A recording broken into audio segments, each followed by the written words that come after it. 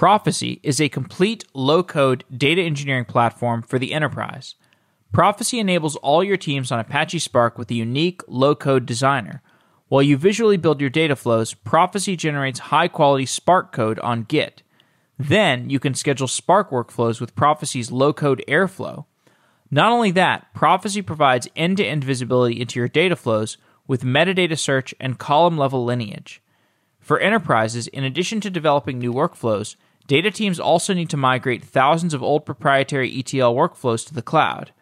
For that, Prophecy has built a transpiler that automatically converts ab initio, Informatica, SSIS, and Alteryx workflows to high-quality Spark code. Learn more at www.prophecy.io. In this episode, we speak with Raj Bains, who is the founder and CEO of Prophecy. Previously, Raj was the product manager of Apache Hive at Hortonworks through the IPO. He also headed product management and marketing for a NewSQL database startup. Raj continues to actively code in compiler and database technologies. His engineering roles include developing a NewSQL database, building CUDA at NVIDIA as a founding engineer, and working as a compiler engineer for Microsoft Visual Studio. Full disclosure, Prophecy is a sponsor of Software Engineering Daily. Raj, welcome to the show. Thanks, Jeff. Super excited to be here and look forward to a fascinating conversation. Let's start with a brief history of data engineering. So my perspective on modern data engineering is if you want to find a meaningful place to start the timeline, my opinion is the best place to start the timeline is the Hadoop MapReduce paper. I would love to get your perspective on why MapReduce, and perhaps to a lesser extent the Google File System paper. I think that's the other one that's relevant here. Why did those products, those papers, have such a massive influence on the history of software? Sure. So actually, I think to answer that, I will perhaps start a little bit sooner. So I'm coming from the old system space from before Google MapReduce paper, and I've seen the world before and after that. And if I were to look back, right, the ETL tools, and I've primarily worked with enterprises, the ETL tools have had ab initio and Informatica, where ab initio is something that works on large amounts of data for large banks, Fortune 500 companies. So it has really been, the performance leader. And ab initio execution engine is very similar to Apache Spark. And that's what has been used for ETL by a lot of enterprises. And then Informatica was the volume leader, and that's a $10 billion industry in that. Now, the second part is that then you have the enterprise data warehouse with Teradata as the leader. And Teradata, started in 79. In 83, Christmas, Wells Fargo was running a lot of their data on Teradata. And by 86, it was Company of the Year. So at this point, in middle 80s, the enterprise data engineering space, ETL as that was called, was set up, right? And then coming to your question, what has happened is that as you had Google and other people come in, they had higher volumes of data. They had higher volumes of data where per unit data, there was lower value. So they wanted more commoditized solution. They wanted to run it on commodity hardware, which wasn't so expensive. They were not going to pay ab initio and Teradata millions of dollars. So they built their own thing. I think the lasting impact of having, Google file system is, you keep multiple copies around, you get cheap storage. And the MapReduce is essentially the long-term impact is that, in a database, when you're processing a query, you're going through the filter, join, aggregate your streaming data, and the long-term impact of MapReduce is you in the middle of that pipeline, you store the data on files, so it's easier to recover. I think if you look at it in the long arc of history, if you look at what today Spark looks like, what Snowflake looks like, they've got a traditional database optimizer, a traditional database execution engine. Both of them have SQL optimizers. And, so the impact is, it seems it has been more, but unfortunately, I believe it has not been as much as people make it out to be. Hadoop companies today are nowhere, right? It's already a legacy technology. That said, the maturation process of the Hadoop companies has been okay. I mean, they kind of moved their focus to Spark a little bit. They kind of moved their focus to developing internal technologies. Or, there's a number of open source projects that came out of the Hadoop companies. I mean, what is sort of the corporate legacy of the Hadoop companies? You worked at Hortonworks. Like, how do you think those companies stand today, and what is their impact on the industry? Yes. So I worked on Hadoop. I was the product manager of Apache Hive, and Hive was the most used product in the Hadoop stack. A lot of the revenue, or I would say vast majority of revenue for Hortonworks and Cloudera. Can you do a quick review on what Hive is? Sure. So Hive is, so as people started to use Hadoop, MapReduce was quite hard to use. So Hive added a SQL layer on top of Hadoop. So it was designed for high throughput. So it was primarily designed for ETL at really large volumes where traditional ETL tools didn't work, right? And the entire sales motion for Cloudera and Hortonworks was we went to customers who had Teradata and we said, you have this very expensive product. 70% of the capacity of Teradata is being used for ETL. And, for that, you don't need the Teradata architecture. You don't need the caches. You don't need the indexing. So why don't you move that workload to Apache Hive, a product that is built for high throughput? And that was the entire sales motion. So Hortonworks, Cloudera, as billion-dollar companies, were built on, offloading ETL from Teradata, which is, not as sexy, right? But that's the truth of it. Now, as we go forward, and the other products in the Hadoop stack were used somewhat.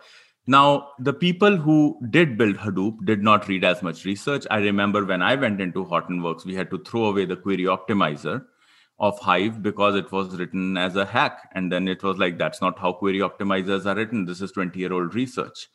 So then Hive was improved significantly. MapReduce was thrown out. Right. And a new engine was put in place, and it has evolved to be more and more like an MPP database, of course, with slightly different characteristics of storing those intermediate results that I talked about. But then if you look at the impact today, there is a consensus as we talk to large enterprises that Hadoop is not the future. People want to move from Hadoop or Hive to Spark, even though, Hive is used significantly more. And in the overall scheme of things, today Hadoop stands as a legacy product, same as the other on-premise legacy products. These companies never invested enough in R&D. They never had the margins to do that. And they have fallen behind and they don't have the engineering strength to come back. So, they will slowly wither away, is my take on that. All right, very interesting. So, I have been inspecting the data engineering space since the beginning, and I have noticed, as I've said before in a few different episodes, the biggest surprise to me was the fact that Snowflake and Redshift became these sources of massive data gravity. And a lot of people have built their systems around Snowflake and Redshift. And that surprised me because I always thought that the streaming systems looked like they were better abstractions for doing data engineering, like, the Flinks of the world, the Apache Storms of the world, even Samza, really. Like, I see these things as very interesting glue for building a distributed system. Or you look even more nuanced, the Apache Beam project, I think. But really, the problem is that these things are hard to work with, and they're hard to reason about. And so ultimately, our fix to that as an industry has been to move towards Redshift and Snowflake simply because it's easier to understand, like, what is the materialized view you're getting in a given moment. Do you think that's accurate? Is that an accurate perspective? Yeah. So first, I would say that I am surprised that everybody is surprised, right? Because you agree everybody is surprised, though, right? I agree everybody is surprised, and I am hugely surprised by that because like I told you, right? So ab initio and Informatica, the ETL tools industry was $10 billion. And then the data warehouse was $20 billion, right? And you had Teradata and IBM DB2. And that's, if you look at the on-premise footprint, It is one thing that looks like Spark and one thing that looks like Snowflake. And that's what every large enterprise looks like. And the large enterprises run massive workloads. They don't have like 100 workflows that you can schedule with Airflow. They have tens of thousands to 100,000 plus. We are working with a Fortune 4 bank. They have more than 100,000 workflows that run every day, right? So if you look at that, basically what has happened in the cloud is an exact replica of that. You got Spark, which is very much like Ab Initio, and you got Snowflake, which is very much like Teradata. And now within these, right, if you look at Teradata, you would say, hey, enterprise data warehouse was a $20 billion industry on premise, and it was one of the largest technology markets. And now, but 10 billion of that is data engineering or ETL, and 10 billion of the Ab Initio. So $20 billion is just data engineering on premise, right? So that's what people have used. So the first thing is, there is no surprise, enterprise data warehouse would become one of the primary technologies. So ending up with Spark and enterprise data warehouse as the two technologies, that is normal and to be expected. The other thing is about streaming, right? Streaming is much harder to do. Streaming also doesn't make sense unless you can do something with the results, right? When you're working, let's say you are a business, you are a bank, you are an insurance company, right? It's like, okay, you got your data for the last 4 years till, and that is, let's say, 4 hours old that you ran a batch workflow on. Now, if you add to that the data of the last 4 hours, what is the new, decision that you're going to take on that? Hardly anything, right? So streaming will not become big because streaming does not have a real business use case except for narrow use cases. Some, you're doing some machine learning real time, finding fraud or something. So there are those narrow use cases. Outside of that, if you don't need to do streaming, you should not do streaming, because streaming has out of order events, all these extra issues you have to deal with. It's also not as cost efficient because, for me to run a batch job which processes like yesterday's data in one go is much more cost efficient. It's simpler to do. And, if something goes wrong, it's simpler to recover from. So that said, Kafka is becoming more popular as for certain kind of things. And I think we'll continue to see that. But streaming is this technology which over 15 years has stayed on the fringe. People have thought it's going to become mainstream. Now, it never does. I don't think it will in the next 10 years. I do think Kafka will become more important. But apart from that, it will stay on the fringes. It feels to me like it's really early days for streaming in kind of a powerful way. I just did 2 shows about Pulsar. They're going to air in the next few weeks, and they kind of blew my mind because I had thrown away Pulsar in my brain as being, second fiddle to Kafka, and it's actually not. So the thing about Pulsar is it's a distributed queue to the same extent that Kafka is a distributed queue, but it has configurable storage. So if you think about it, like Kafka is sort of the Java of the distributed queue. It's garbage collected, basically, I think. Like it garbage collected in the sense that you don't really think about storage in Kafka. The storage and the memory don't have a deep abstraction. In Pulsar, you have Apache Bookkeeper, and Bookkeeper is a highly configurable storage abstraction. And because you have a highly configurable storage abstraction, you can build multi-data center replication more easily. So I just found it to be a very fascinating case study in what I would argue is data infrastructure. I think Kafka is kind of this data infrastructure middleware thing. Yes, it is. And I've had some other friends who've looked at Pulsar. One person by the name of Simba, who's written some blogs about it. So there has been a lot of. So I've heard from some people that it's very interesting. It's not something that I know too much about, but streaming is always exciting. And but we don't deal with that much streaming in our thing. We do with some Spark streaming, but not much. It makes for great podcast episodes, I'll tell you that. Streaming is really interesting. Yeah, so anyway, we've been building up context, like we've kind of given a bit of your history and sort of how you think about things. So I saw what you're building with Prophecy, and it's definitely taking an approach that makes sense, which is essentially low-code data engineering. You have a low-code layer on top, you have a data engineering system underneath, and to me, this is almost a obvious problem. I have seen other companies attacking this in a similar fashion. to me, but it's almost, to me, this is sort of like, it's like a Hadoop era kind of thing, except it's bigger, where we're basically saying, look, we know we all need to build data engineering systems. We know they need to be easier to build. We know we need to have people that are essentially like data analyst level talent doing data engineering. Like that would be the ideal if they had a data engineering operating system that they could play with. And that's what kind of the low code enables. And then I see, so like I think if you think about it connectively, we've solved data engineering from the standpoint of now we have the Unix level abstractions of data engineering. We have the Kafka and Fivetran and High Touch. We have like reverse and forward ETL. We have storage at all areas with robust abstractions. We have queuing with robust abstractions. We can essentially do distributed systems data engineering without Paxos level boredom. And Prophecy is able to also exploit what I call, the React revolution. I assume you're built in React, right, on the front end?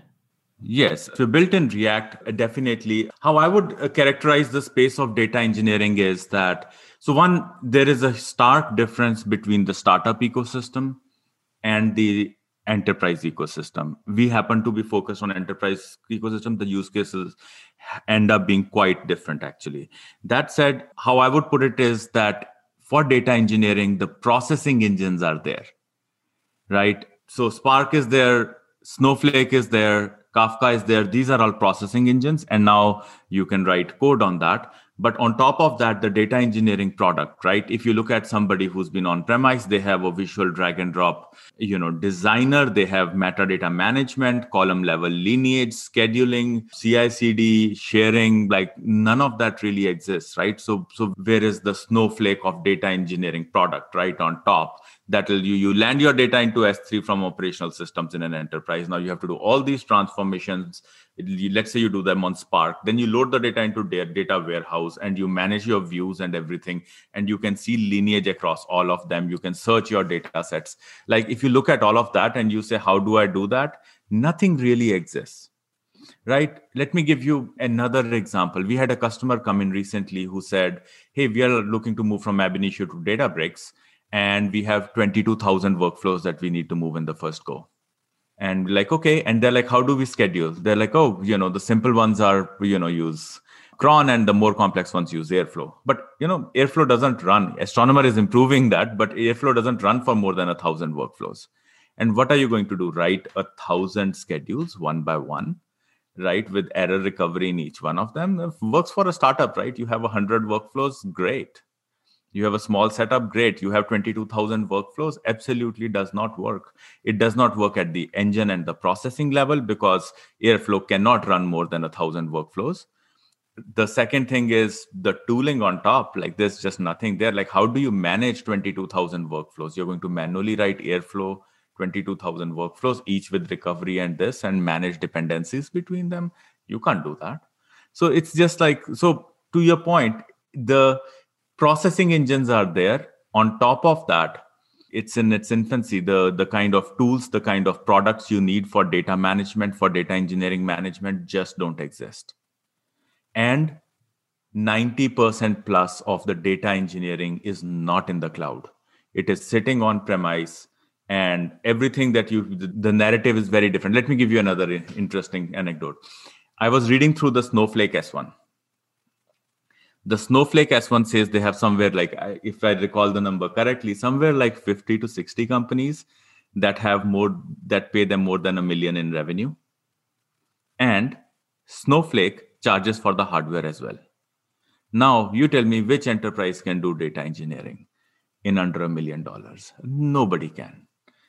For us, it is normal to see a top 4 bank would spend something like $20-30 million just on licensing of software for data engineering. They probably spend $40 million on data engineering a year. So if you look at that versus you look at, so majority of the data engineering today sits on premise because there is not enough product in the cloud. It's just the processing engines. You need a lot more on top. And that's what we are building.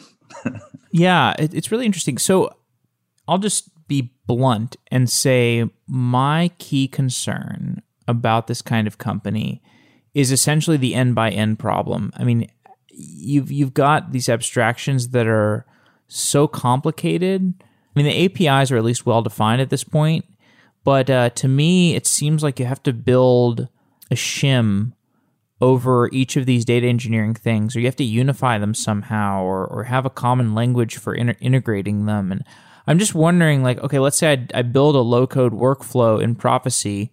How is that materialized into infrastructure? What happens there? Sure, definitely. So let's talk about that, right? First is that the N cross N problem comes if you're trying to target every infrastructure, right? But the big thing that's happening in the cloud is consolidation. There is consolidation around Databricks and Snowflake. So as far as we are concerned, for us as a startup, there are two ecosystems that we care about. If you're not one of them, we don't really care. I mean, okay, you could be Redshift or this, but that's pretty much, the same as Snowflake for us. So first there is convergence. So we don't need to support 20 different things. The next thing is, so we as a data engineering product sit as a layer on top of your existing systems.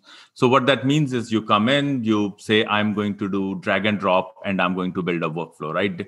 Data flows are very, very easy to build on a visual canvas. I say, here's my source, here's my join, here's my filter, here's my this. As you're doing that, Prophecy side by side is generating very high quality readable code on Git, and it is on your Git. Yeah, you can take away Prophecy and run it, right? So it's code on your Git. As you're running it, when you're hitting play, you are running it on Spark. So you hit play. After every transform, you can see the data before and you can see the data after. And that is running against your live Spark cluster that's running on your Databricks, your EMR, whatever your Spark is, right? And then you say, okay, now load this into Snowflake, and it'll load it into Snowflake, right? So that's our common customer use case. And so we are sitting on top of that. If you want Airflow for scheduling, we will say, here is, just point us to your Airflow, and here is low code development on that. We can deploy on that, monitor on that. Basically, so you just have to go to one of your existing workflows that you just developed and say schedule this one. And you can say, okay, wait for some data to show up in S3, then run this workflow, then this workflow, then this workflow. Again, you can visually draw that. And side by side, you're getting very high quality Airflow code that's being generated on your Git, right? So everything we are doing, we're computing lineage and storing it on your Git. So basically, what we are doing is helping you write code on your Git. The only thing is that to develop this code, you don't have to know coding. You can do visual drag and drop and SQL expressions, and that's all you need. What's been the hardest engineering problem you've had to solve so far? We solved some very interesting problems. So one thing that we have done is, so first thing is that as you do visual drag and drop development in Prophecy, we are generating high quality readable code side by side. This code structure is where you can see the control flow very quickly. And for each of these, it's very readable. It's usually ends up being better than the code person can write by hand. The second thing you can do is now you have a code tab, you click the code tab, you go into the code, and now you can edit the code. And you go back to visual and we parse this code. So now all the changes you made in the code are visible in the visual one. So now we have said, hey, this visual drag and drop development of data flows and coding, we've made it the same thing, right? So we have these parsers. But now what we are saying is, wait. All our users want to extend this, right? They want to be like, here is my data quality library, and I want to standardize on that, and I want to roll it out to my customers. To do that, they can define their own transforms. So when they're defining their transforms, we are generating the code generators and the parsers from their spec. So doing some really complicated stuff there. Our metadata system now merges the metadata and code. And that has been quite an interesting thing to build because it merges the world of code and data. And a lot of the metadata just sits on Git, right? When we are computing column level lineage, we are parsing the Spark code and computing lineage from the Spark code, then aggregating it, then serving it in a very fast fashion. We are doing search. So you can search the contents of this and we'll point and say, hey, here is the expression where you use that particular column, right? So we are searching the entire content of your Git. So we are doing that. Also, there's another thing that we do. Another thing we do is we take the legacy ETL products, right? And we have transpilers that can convert them to high quality Spark code. So for example, if you were to say, here is my workflow in Ab Initio, can you convert it to Spark? Yes, we can. Informatica, yes, we can. Alteryx, yes, we can. So what we have done is we have written cross compilers where we've reverse engineered the formats of these, including Ab initio, which was a very hard one. They don't even have documentation in the public domain, and nobody in our team has ever used it. So we reverse engineered first their format, then we reverse engineered their programming language, which is not even completely relational. Then we have compiler analyses and optimizations that converts it into high quality readable Spark code. So lots and lots of sophisticated technology under the hood. Why couldn't this have been built earlier? I feel like people have been trying to do low-code data engineering for a while, and it's been really hard. Why hasn't it been done earlier? There is just not the skill set to do this kind of thing in the tooling layer. So there is two kinds of engineers typically. One is like the engineering engineers who are, think of with the engineering culture, think of Google, think many other companies like that who have a very, very engineering focused culture. Right. So what they do is they take a problem that is complex and they come up with a solution that is equally complex. Right. So think Kubernetes, think TensorFlow. Right. It's like complex solution to a complex problem. The usability is really low. In tooling, what you need is more of an Apple-like approach where the technology is complex, but the product is simple to use. Now, the other thing is some people have tried to build low-code products, but they have, there's just not enough technical chops. Like we are doing a whole bunch of stuff. So for example, when you're running a Spark workflow, we go inside the Spark workflow. When you say, hey, I'm running in my ID and you hit play, after every step, you can see the intermediate data, few sample rows. To get that, we go inside the Spark's query planner. We insert our own operators, logical operators, physical operators. Then we use, the Spark stat mechanism over WebSockets to send the data back from executors to masters. It never touches disk and you get the result back in 3 seconds. So to build this product, I've had to know compilers in terms of the C compilers of the world. I've had to know database internals and how to build databases. And I haven't had to know how to do design, which is basically saying that can we take this really complex technology and wrap it up into a UI that is very simple for, somebody, a data analyst who uses Alteryx can do it. So it requires a lot of different skills to build this. And the other thing is, who's going to fund it? Right. If you look at any big piece of technology, LinkedIn's going to fund it. They're going to fund building of a processing engine. They might fund a Kafka. Yahoo might fund a Hadoop. What is the usability of those products? Extremely low, right? Because they're built for the engineers. There is no path today in the venture industry and in the software industry to put good amount of funding into a design product because you are going to need years of investment, right? So for example, even a Fivetran took 5 years before Series A. DBT probably took 4 or 5 years before Series A. Why? Because nobody's funding it, right? So that's the second structural problem is there is not enough funding because you see the processing engines get funded. They require a lot of R&D, but they get funded by the big tech companies, the LinkedIns, the Googles, the Yahoos. Well, the tooling design products, these companies are not funding it. Who will fund it? I just looked at your investors. You got SignalFire as an investor. Was Elaine your lead? No, Ilya is the lead. Who is it? Ilya? Ilya, yeah. Ilya Kirnos. I don't know him. And Ilya is one of the founders of SignalFire. Okay. Right. And he's an ex-Googler, amazing guy. And they funded us quite a lot, actually. So, yeah. So this is a great vision. I love your vision here. Nobody's doing data engineering Apple. Like Apple for data engineering is such a great idea. It's such a pure vision. Yes. And we're super excited about that. We think that, usability is so super important. Like, and part of it comes from the empathy, right? As a Hive product manager, I would go sit in front of the customer and I can see the customer struggle to get the work done, right? And it's like, no, it has to just work. It has to be, super easy to use. It just works. Good design. What stands between you and Series A level traction? We'll raise Series A in a couple of months. We're just waiting for the VCs will come back after August. So we are working so it's been a couple of years since we took a seed round, but we've taken like above 7 million. So it's a big seed round and we have a big team. Now we have certain customers we are working with. So this way, like our first customer is, again, a Fortune 500 company that's you might associate with credit cards, one of the biggest, most prominent ones in the world. We are now working with top 4 bank, a top entertainment company, a top insurer. When I say top, means it's probably in Fortune 50 or Fortune 100. So it just takes, 6 to 9 months for these contracts to close. There are so many moving pieces. And because we started at the top end of enterprises, it took us a while. Now the first customers are becoming successful. We're also starting to, we're like, okay, now that we can get these 250K to 750K deals, let us come down market and try to get these 50K deals, right? 25, 50K deals, which is basically trying to show faster, more repeatability, which is what typically people look for Series A. So I think we will be there in 8 weeks. We've launched a SaaS version, which actually became usable kind of at Spark Summit, which is just this end of May.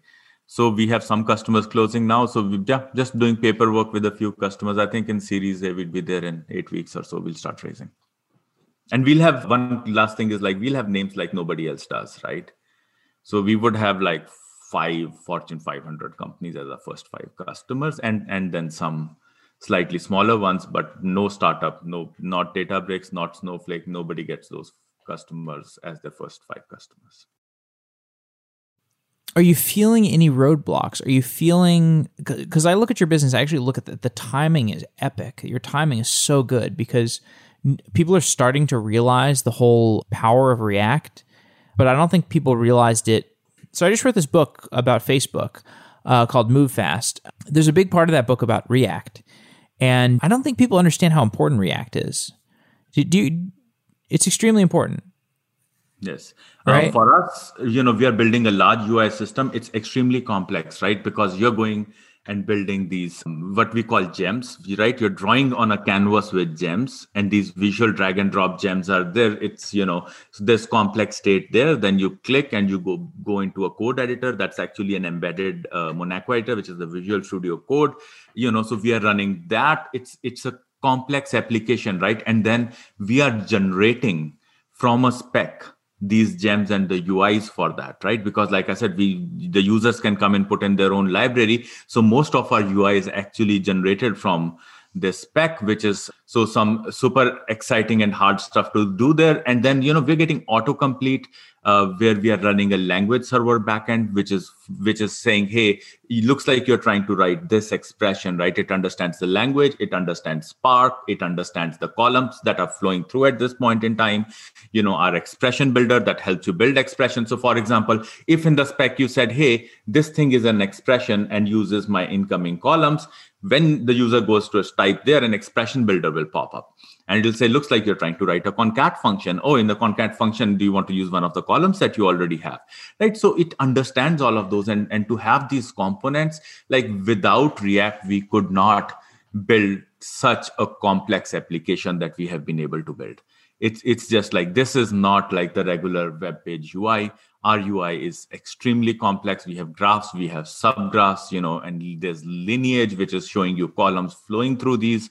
So some really, really sophisticated and hard stuff. So we've been using React a lot. We've moved to TypeScript just because like writing such complex UI is just not something that you can do without that kind of thing. So pre-React, we would have really, really struggled to build this. Yeah, and that's why I say your timing is so pure here, because the data, look at Confluent, right? The Confluent just IPO'd, right? Like when Confluent got started, Kafka was really, really tough, right? Like that's a hard product to operationalize. That's a hard product for sure. What role does Kafka play in data engineering these days? So these days, as we're talking to customers, many of them are, as they're moving to the cloud, they're saying that, I'm going to land data, right? Some of them are landing data from their on-premise system to S3, but some are landing it to Kafka. Then you do a bunch of transforms, then you land it to the next Kafka, right? So in that sense of transform where you have multiple publishers and multiple subscribers, it's just very easy to say, hey, here is the next data. Every 4 hours, you post it to Kafka. And then all the downstream consumers who want it can just subscribe to it, pull the data off. And then, if one of those systems goes offline, you can just go replay from the Kafka commit log and rebuild the thing that you wanted to build, right? And Kafka has become so central. For example, for our own metadata system, right? The backbone of that is Kafka. So for example, metadata seems like a simple problem. It's like, but every time you change a workflow, there is a Kafka event that says, hey, this workflow changed. Our lineage service is listening to that. And it says, oh, workflow changed. I must recompute lineage, right? It recomputes the lineage, puts the new lineage there. The search service will pick it up and say, hey, lineage changed. I must update my search indexes, right? The execution or scheduling service will look at this and say, hey, looks like the workflow changed. This workflow is scheduled to run at 9 a.m. tomorrow. I must recompute the jar and redeploy it to my Airflow. So Kafka is that backbone, right? Even so, Kafka is, so the two use cases I talked about is one is Kafka being used as the data backbone between workflows, right? Where you have multiple publishers and subscribers. And we are seeing that pattern used more and more. The second is Kafka as the central eventing system where all your various, you can have this decoupled microservice architecture sitting on top of Kafka as we do in our metadata system. So we are seeing both use cases, and Kafka is, I think, having an impact in both. One is more data, one is more, coordination, if I may. Your company, do you have to play with Kubernetes in your company, or are you more working with managed services?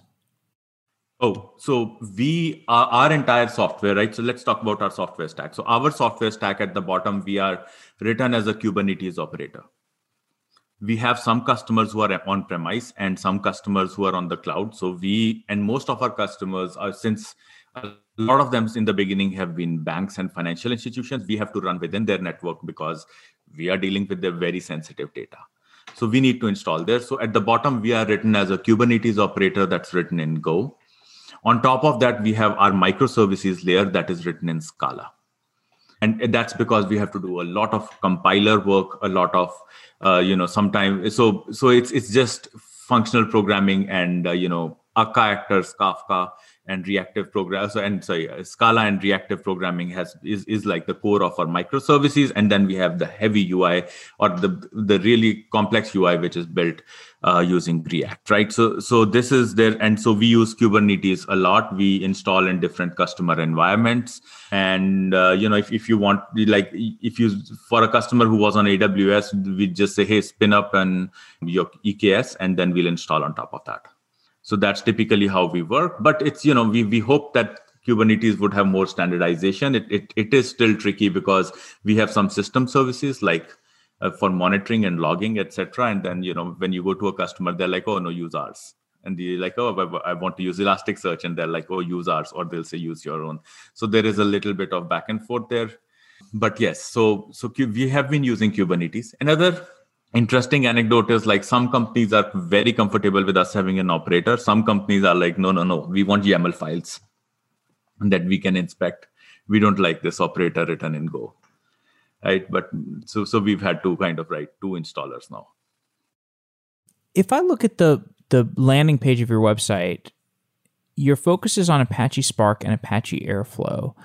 Such great taste. Why those two pieces of technology? When you think about data engineering, why do you look so closely at Spark and Airflow? Sure. So we have a very different opinion on Spark and Airflow. Spark, we love. And why I look at Spark is that if you look at the data processing, right, there has to be the essential complexity of data engineering requires you to do things that SQL cannot do. But SQL is still the most prominent thing there, right? The programming model of it, right? So for some things, you want to use SQL. For some things, an abstraction above SQL. For some things, an abstraction below SQL. So what Spark allows us to do is to have a SQL productivity layer when we want it and write stuff in SQL. Then when I have something that does not fit in SQL and requires me to write code, I can just drop down and write the code. The second thing, it's open source. And so for our customers who have been paying millions of dollars, to vendors over many years on premise, as they come to the cloud, they don't want to get stuck again. So partly it is driven from what our customers want, who want Spark, and partly it is from the fact that, it's open source, it's going to be free. For 20 cents on the dollar, I can get it from any cloud provider. It's ubiquitous, right? If I want the really good Databricks version, I can get that. If I want the Amazon basics, I can go get EMR. But that said, so if our customer writes, their 50,000 workflows against Spark, they know forever that they're not going to get locked in.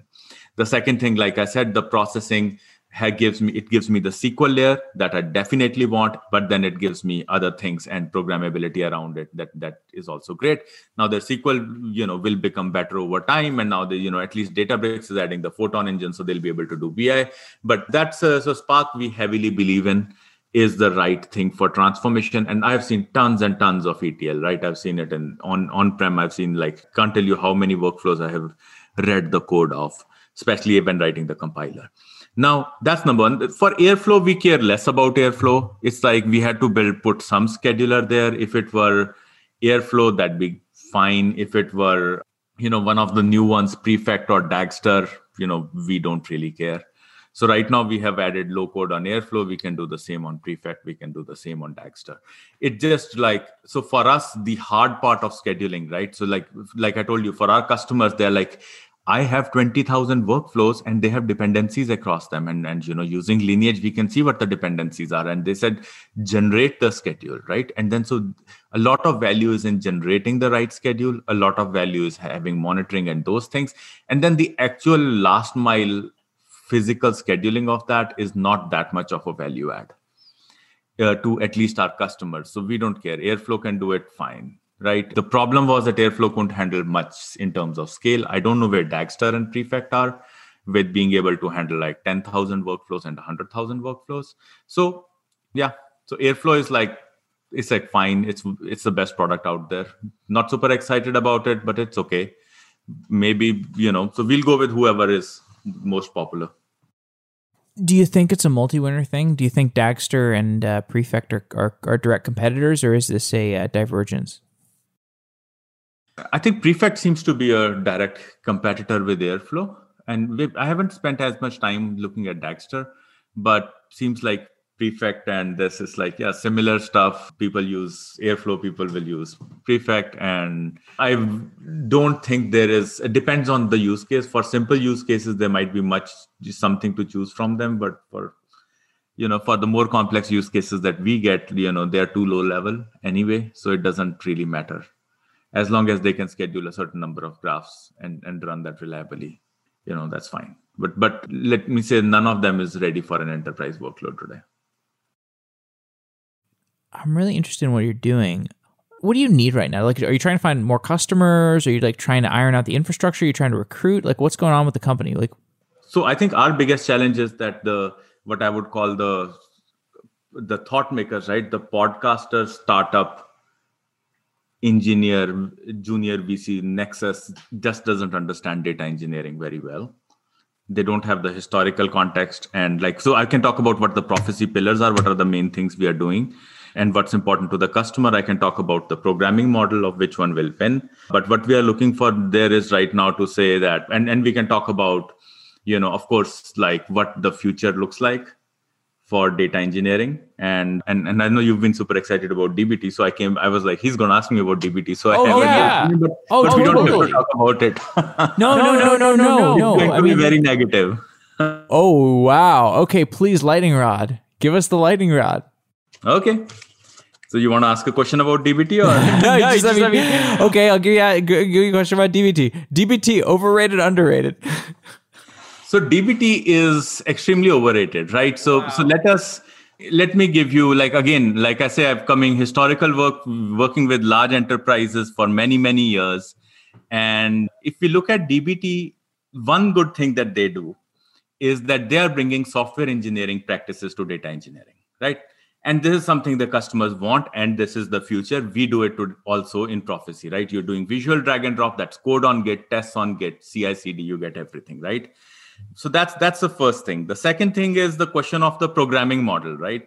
So if you look at, so what does DBT do, right? So for us, we can consider it as one of the backends, because as you're doing visual development, Prophecy can generate Scala code, it can generate Python code, and we can generate SQL++.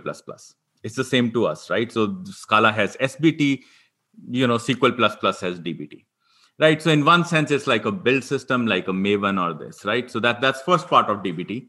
The second part of DBT is they have macros on SQL. So that is like Jinja templates, curly variables, functions. So they've added a few constructs there. It's like, fine, if you're writing SQL small setup, that is great, right? But then, if you look at an enterprise that we work with, they need 100 times more product, right, than what DBT provides. And we've talked about a lot of that, right? And then, so the question really is, what is the future of DBT? It's great. Some startups, some small setups will use it, and I think it will just wither away. There is this will be one of those shocking times like early 2000s where we would be like, things got so crazy that a company that added Jinja templates on top of SQL got valued at $1.5 billion.